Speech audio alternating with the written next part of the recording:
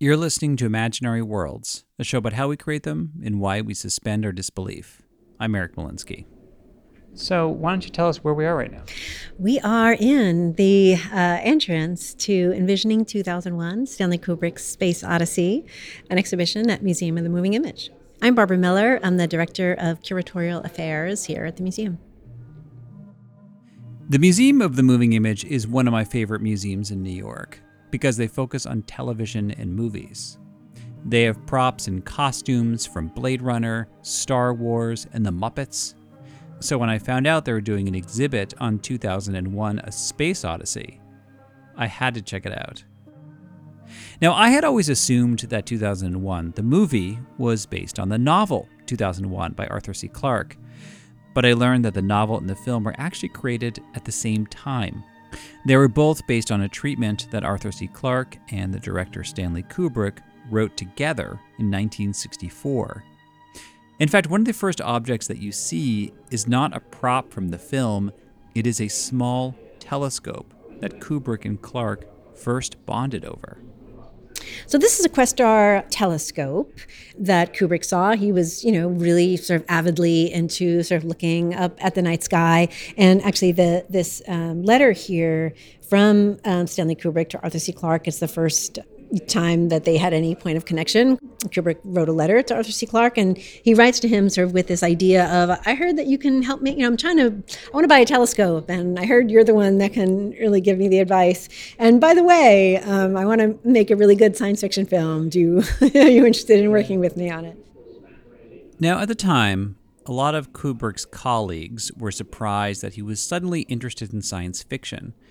Up until that point, he was best known for directing Spartacus, Lolita, and Dr. Strangelove, which was a dark satire of the nuclear arms race. A lot of people still considered science fiction to be lowbrow.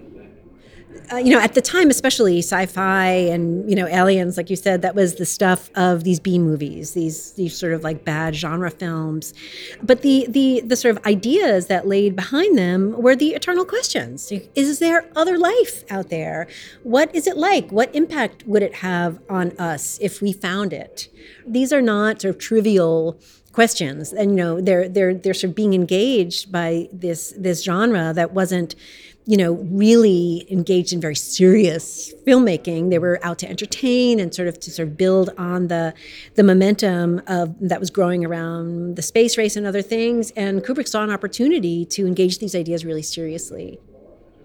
One of the many extraordinary things about 2001 is that the film was made with practical effects, meaning no CGI. So instead, they would film miniature spaceships, make them look gigantic.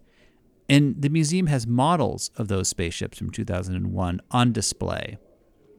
But they were not the original models that were used during production. Unfortunately, those were scrapped. These models were made by fans, and they're perfectly accurate. Well, it might surprise you to know that there is a very lively community of people committed to model making and sort of generally geeking out about 2001: A Space Odyssey. Yeah, I guess that doesn't really surprise me very much. And it's almost like a sub-story here, I think. You could really sort of do a walk through this whole exhibition talking about fans. So the reproduction spacesuit that we have, the models that we have were made by people, not just work for hire, like here's $10,000 making us a spacesuit. This is work that was made by super fans that were doing it to get it right from the pure love of it and the commitment. Stanley Kubrick was also committed to accuracy and realism. He immersed himself in the latest scientific thinking. And at the exhibit, there's a video of Wernher von Braun, who was one of the main scientists at NASA, showing off a model space station that looks like a wheel. It also happens to look like the space station in 2001. But this video was not from a NASA documentary. This was an episode of the television show Disneyland. It aired in 1955. Oh. And it was It was an episode of that TV series that was devoted to sort of looking at the possibilities of space.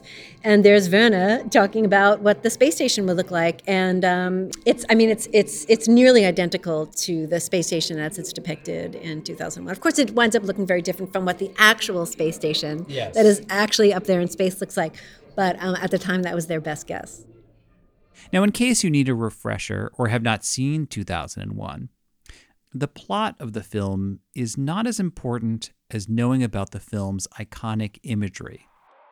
There's the opening sequence, which is called Dawn of Man, where prehistoric ape man discovers that he can use a bone as a tool. Eventually, he throws the bone into the air, and we jump cut to a spaceship of the same shape.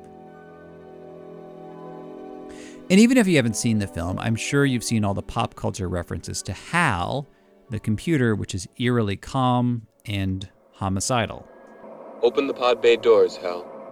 I'm sorry, Dave. I'm afraid I can't do that. And then there's the mysterious black monolith, built by an alien civilization. It's a big rectangle that stands upright and gives off this really eerie sound. And you've probably heard about the ending, where we travel inside the mind of this alien intelligence. And without giving too much away, the imagery is very surreal. And it took Kubrick a long time to decide that the monolith should be that big, giant rectangle. At the exhibit, there are sketches of other shapes that he considered, and it looks like a page of black origami designs. But Kubrick also really struggled very much up until the end of production with were you going to see images of aliens, of ETs during the Stargate sequence? And I thought it was really that sort of line of thinking was something I really dove into because I was very interested in that and to why they decided not to, because and I think in some sense it's sort of emblematic of Kubrick's approach to the film, that it was better to leave it up to your imagination than to be told what these things look like, because he felt that the minute you depicted something, it sort of loses its power to sort of mystify or to inspire.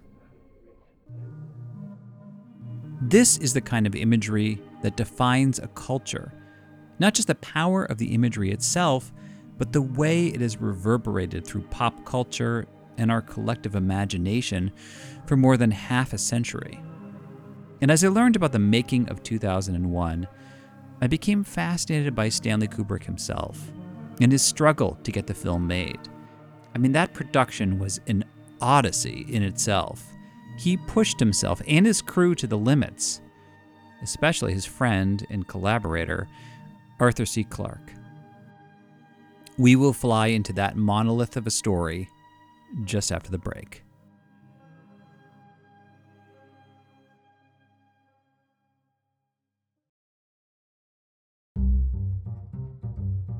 So as I mentioned earlier, the movie 2001 and the novel 2001 were both based on a treatment that Arthur C. Clarke and Stanley Kubrick wrote together in 1964. The two men had an instant bromance. Katerina Kubrick was just a kid at the time, but she remembers how much her father loved picking Arthur C. Clarke's brain. You got two giant brains asking the big questions, what's it all about? Why are we here? Who's controlling us? We'll never know. What's it going to be like in the future? And will we be able to maintain our humanity once we know what we know? It was a huge adventure for both of them. And he loved Arthur C. Clarke's more lyrical thought process, and also the fact that he was quite a good scientist himself, and then using his substantial scientific knowledge to then create these extraordinary stories. So the two of them work very well together. Kubrick was described by almost everybody as a sponge. When he had a topic in mind, he just sucked information out of everybody connected to that topic. Michael Benson wrote an excellent book about the making of 2001 called Space Odyssey. He says Kubrick looked through Clarke's previous work to find a plot that he could hinge their movie on, and he finally settled on a short story that Clarke wrote in 1951 called The Sentinel. It was a short story about the discovery of an object on the moon. It was left there by alien intelligence millions of years ago. And at the end of the story, they realized that it was kind of a burglar alarm. It was an early warning system to warn those who had made it that intelligence had arisen on Earth sufficient to bridge the space between Earth and Moon. Kubrick liked the story because he felt that humanity's exploration into space would change us. Somehow. He wasn't exactly sure. And Clark gave him the answer. He said to Kubrick, "It's not so simple that the human race developed tools and then proceeded to build civilization. Rather, our ancestors made tools, and then those tools changed the way we think and changed how we operate, and then we modified the tools accordingly, and then those tools proceeded to modify how we work and think." Clark said, it was more that tools invented us, and that's at the heart of 2001, isn't it? Eventually, they had a treatment that they were satisfied with. So each man went off to do his thing, Kubrick to make the movie, Clark to write the novel. And at this point, Stanley Kubrick had earned a lot of goodwill in the film industry. He had been considered a wunderkind, an up-and-coming, bankable director, and his last film, Dr. Strangelove, was a huge commercial and critical success. The head of MGM gave him a very long leash to do what he wanted with 2001. Kubrick took that freedom and ran with it. Now, as I mentioned before, they were inventing these special effects as they were making the film. Keir Dullea, who played the astronaut Dave Bowman, remembers how they came up with a very down-to-earth solution for the illusion of gravity in the centrifuge space station. The centrifuge, of course, was whirling around and created artificial gravity, but for the rest of the ship, we had Velcros at the bottom, that the padding on all the hallways throughout the ship had Velcros and Velcros at the bottom of our shoes, so that's why it was stuck to the floor. Now, figuring out groundbreaking special effects required a lot of trial and error. But Katerina Kubrick says that her father treated every aspect of production that way. He always said he didn't know what he wanted, but he knew what he didn't want. So if you were going out looking for locations, for instance, which I did for him a great deal, you had to show him everything. Wherever you went, you had to do a 360, and then you had to do detail shots. And he didn't know until he saw it, because he didn't know what was out there. So you had to give him lots and lots of options. Also, scripts. Throughout his filmmaking career, a script was a very fluid thing. It was just a skeleton. And if you hired actors who came up with an idea or they were ad-libbing, and he would say, that's great, do that again. And then that would go into the script. And he was constantly on set, or he would come home after a night of shooting and rewrite the next day's script pages. Keir Dullea remembers a lot of improvising on the set. Like, there's a scene where he and the actor Gary Lockwood are discussing whether to dismantle HAL, the ship's malfunctioning computer. That was a much longer scene originally. We honed it down. What he would do is we would improvise on the scene, and it was recorded. Then he'd take that recording and give it to someone to type up. Then we'd get new pages, and we'd improvise on that, and it got shorter and shorter and shorter. There isn't a single aspect of ship operations that's not under his control. If he were proven to be malfunctioning, I wouldn't see how we'd have any choice but disconnection. I'm afraid I agree with you. A lot of the dialogue was pared down to the bare minimum. I mean, the longest amount of dialogue he had in the script was a mission report that didn't even make the final cut of the film.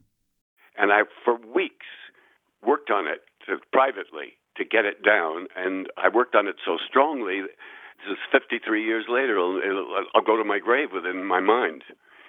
Mission control is X-ray Delta 1. At 1920 on board Fault Prediction Center, and our 90000 computer showed Alpha Echo 35 units as possible failure within 48 hours. Request check your in-ship system simulator. Also confirm your approval. Our plan to go EVA replace Alpha Echo 35 unit prior to failure. Mission control, this is X-ray Delta 1. Transmission concluded. That's the only real long speech I had in the whole film. Wow, you spent so much time learning it, and when you realized it had got cut, how did you feel? Oh, it didn't bother me at all. Not at all. It wasn't. There are. I mean, if you cut the scene where I take Hal apart, I might have been upset. Right. Yeah. But Kubrick did upset a lot of people. I mean, it's one thing to cut dialogue. It's another thing to scrap sets and models that are built, ready to film, until the director decides he's unhappy with them. On top of that, he kept changing his mind about major things, like whether the backdrop of the story was going to be Jupiter or Saturn. And he eventually was that way with the music. Like, the film was supposed to have an original score, but he fired several composers after they had scored the film and ended up going with the classical music that he'd been using as a temporary track. He definitely drove some people crazy to the point where they needed psychiatric care, So because he was so incredibly exacting and required things to be just so, and he would definitely insist on things being a certain way, and he would drive some people crazy. In Michael Benson's book, somebody who worked on the film described the mood in the art department as, quote, suicidal. But there are people who keep on changing their mind and they produce a disaster, and there are people who keep on changing their mind because they are producing something more and more and more refined. And Kubrick fell into the latter. Now, to put this in context, we need to skip ahead into the future. Stanley Kubrick would eventually become infamous for his perfectionism. When he made The Shining, he did 127 takes of a single scene, which traumatized the actress Shelley Duvall and made it into the Guinness Book of World Records as the most takes ever for a scripted scene. In the 1980s and 90s, there were huge gaps between films, as he spent years obsessively researching ideas that never saw the light of day. His final film, Eyes Wide Shut, was such an epic production, he died less than a week after he handed in the final cut. But Katerina says this aspect of her father's personality has been blown out of proportion. Okay, fine, he was a perfectionist. But she says he was not the reclusive, obsessive madman that some journalists had made him out to be. In fact, at one point during our interview, she took out her phone to show me candid pictures of Kubrick as just a dad and a grandpa. And when people say, oh, this is his favorite cat, it's Polly.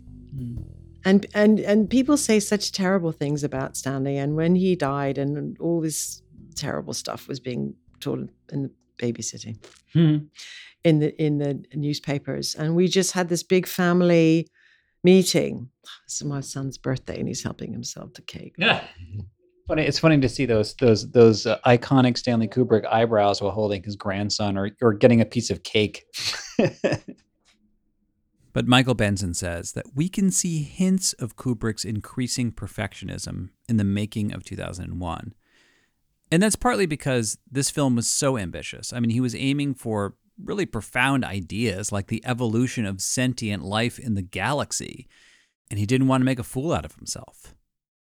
I do a PowerPoint talk about 2001, and I show a photo of Kubrick in 1964 and a photo of him in 1968. And obviously only 4 years have passed, but he looks 20 years older. But the production was not supposed to take 4 years. The head of MGM had unshakable faith in Kubrick, but the lower level executives were freaking out because he was going millions over budget. In the meantime, Arthur C. Clarke finished his novel. His agent was putting a lot of pressure on him to sell it. His publisher was dying for it. And Arthur C. Clarke really needed the money. All he needed was Kubrick's permission. Kubrick said no. He had a good reason. He didn't want to give the story away. But that also meant the novel couldn't be published until the film came out, and the film's completion was nowhere in sight. Now, everybody else involved with 2001 was an employee trying to please a director that they greatly admired and kind of feared. But Clarke had seen Kubrick as an equal partner, and he was not happy about this. And so there was this frozen conflict that would flare into hot debate, hot exchanges between the two of them. Clarke said, I tried everything with Stanley, tears, anger, rage, lawyers. None of it worked. So there was definitely drama there. There was definitely serious drama there. The next conflict in their relationship came around the film's narration. Now, if you're thinking, I don't remember any narration in 2001, you're right. There is none. But the original concept was to explain everything. In fact, the movie was supposed to begin with a short documentary about space. And as Kubrick was putting the film together, he actually worried that audiences would be confused, so he kept asking Clark to write more and more narration. But when he finally put the film together in the editing room, he decided that the problem wasn't too little narration. The problem was the narration. So he cut every word of it. Thank God, because if the film had what Arthur wrote, with all due respect to Arthur, Arthur's a writer, Kubrick's a filmmaker. Arthur knows how to write, knew how to write brilliantly.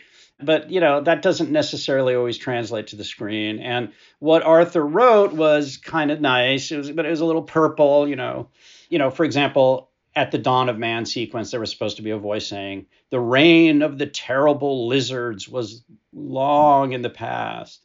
These kinds of things. It's all there in the image. And Kubrick had the strength of character to decide, no, this film will stand or fall on the basis of the visual storytelling and the dialogue. To say that Clark was disappointed would be an understatement. He was upset because he had been writing it on airplanes, on trains, in hotel rooms. He was on a book tour, refining it, getting frantic. At the time, they obviously not emails at the time. He got cables delivered, Western Union telegrams delivered to his hotel room saying, "I need more on for this section." And yeah, he was upset when it turned out it would all be thrown out. But by that point, Clark had seen the writing on the wall. This was going to be Kubrick's vision no matter what. And everybody trusted Kubrick. He may have driven them nuts, but nobody doubted that he would make a masterpiece.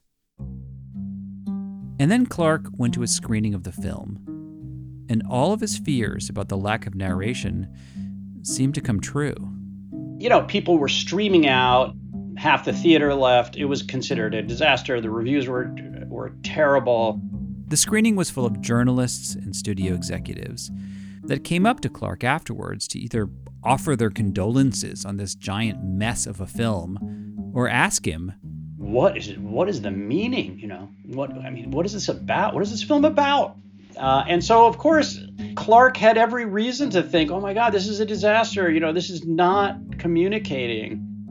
They had more screenings for VIPs that went just as badly. At one point, Kubrick asked someone to stand by the door and count the number of walkouts. Over 240 people left the theater. So he went back to the editing room to recut the film days away from its wide release. Katerina says, what was upsetting for me at the time was seeing how upset my parents were and how upset Stanley was. And then my parents were, upset because the film critics were really harsh. The review in the New York Times said that the movie was, quote, so completely absorbed in its own problems that it's somewhere between hypnotic and immensely boring. The Washington Post called it pretentious, abysmally slow, amateurishly acted, and above all, wrong. Now, during production, Kubrick had been projecting unshakable self-confidence. But Katerina says behind the scenes, her father was more insecure than people realized. Stanley was incredibly self-critical, and he was questioning himself and his ideas and things that he said all the time. And he would say something and he said, oh my God, what I just said was ridiculous. What was I thinking? Stanley was extremely worried that he had produced a bomb, a complete bomb, lost his voice, was on the edge of tears. And then the movie opened. A month later, there were lines around the block. Keir Dullea never lost faith in his director. And he thinks it's funny that MGM not only thought that they had a bomb that could sink the studio, but when the film was a hit, they were baffled as to why.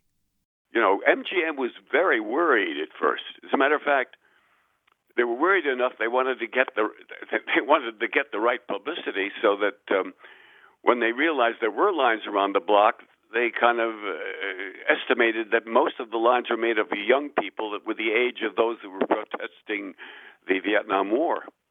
And so, or probably even more likely, smoking funny cigarettes. They got a brand new poster that came out. The new poster said, 2001: A Space Odyssey, the ultimate trip. But the audiences were not just stoner hippies. 2001 was the highest grossing movie of 1968. And today it's a classic. I mean, it was recently rated among the top 10 best films ever made. To say that Arthur C. Clarke was relieved would be an understatement. Also, his novel, 2001, was a hit. In fact, he would later write 3 sequels. He and Kubrick stayed in touch, but the bromance was over. Kubrick was also relieved, although the film's success may have validated his pattern of perfectionism, which would later create several more cinematic masterpieces, but also a bit of angst for some of the people involved with those productions. In looking back at the legacy of 2001: A Space Odyssey, what amazes me is that, first of all, the film set the standard for special effects and tropes that would become common in science fiction. But the lack of exposition feels so out of sync with science fiction today, where the stories are jam-packed, and if a plot point isn't explained enough to satisfy the fans, the filmmakers will never hear the end of it on social media or at Comic-Con panels. Katerina is glad that her father did not go in that direction. Stanley didn't treat his audience as fools. That's why he was so careful. That's why he was so particular with details, because he didn't, he gave respect to the audience, and he wanted, he put his money on the screen and he said, look, this is my very best effort. This is what I think. Make of it what you will. And people respond to not being taken for fools. And if you explain something totally, if you put a long foolscap explanation of why Mona Lisa is smiling, it's just going to take it all away. It'll take the mystery away. Now, if you go online, you can find a lot of essays and videos of people explaining the ending of 2001, what it all means. And they're very well thought out, intelligent arguments. But when I was at the 2001 exhibit at the Museum of the Moving Image, Barbara Miller said to me, when people were walking out of the theater in 1968, and they said, what does it all mean? The movie is designed for you to ask those kinds of questions. These are big questions. This question of, is there life out there? What's the future of humankind? Stanley Kubrick doesn't know the answers to those questions. This film doesn't know the answers to those questions. Everyone makes those decisions for themselves. And, the film provides an opportunity for you to sit and consider those things. And it leaves space for you as a viewer to engage in those questions. And I think that is sort of the ultimate reason why we're still watching it and talking about it. Well, that is it for this week. Thank you for listening. Special thanks to Barbara Miller and everybody at the Museum of the Moving Image. Also thanks to Michael Benson. I put a link to his book, Space Odyssey, in the show notes. Also thanks to Katerina Kubrick and Keir Dullea. Keir has actually been in dozens of movies and TV shows, but he doesn't mind the fact that everybody still thinks of him as the astronaut in 2001. Hey, if all you could have achieved, anyone, an actor, and all this actor has achieved was being in 2001: A Space Odyssey, you could do worse. Very true. My assistant producer is Stephanie Bellman. You can like the show on Facebook. I tweet at E. Malinsky and Imagine Worlds Pod. And if you go in the Imaginary Worlds Instagram feed, you will see a slideshow of the pictures I took at the exhibit. If you really like the show, please leave a review wherever you get your podcasts or a shout out on social media. That really helps people discover the show. But the best way to support Imaginary Worlds is to donate on Patreon. At different levels, you get free Imaginary Worlds stickers, a mug, a t-shirt, and a link to a Dropbox account where there are full-length interviews of every guest in every episode. You can learn more at imaginaryworldspodcast.org.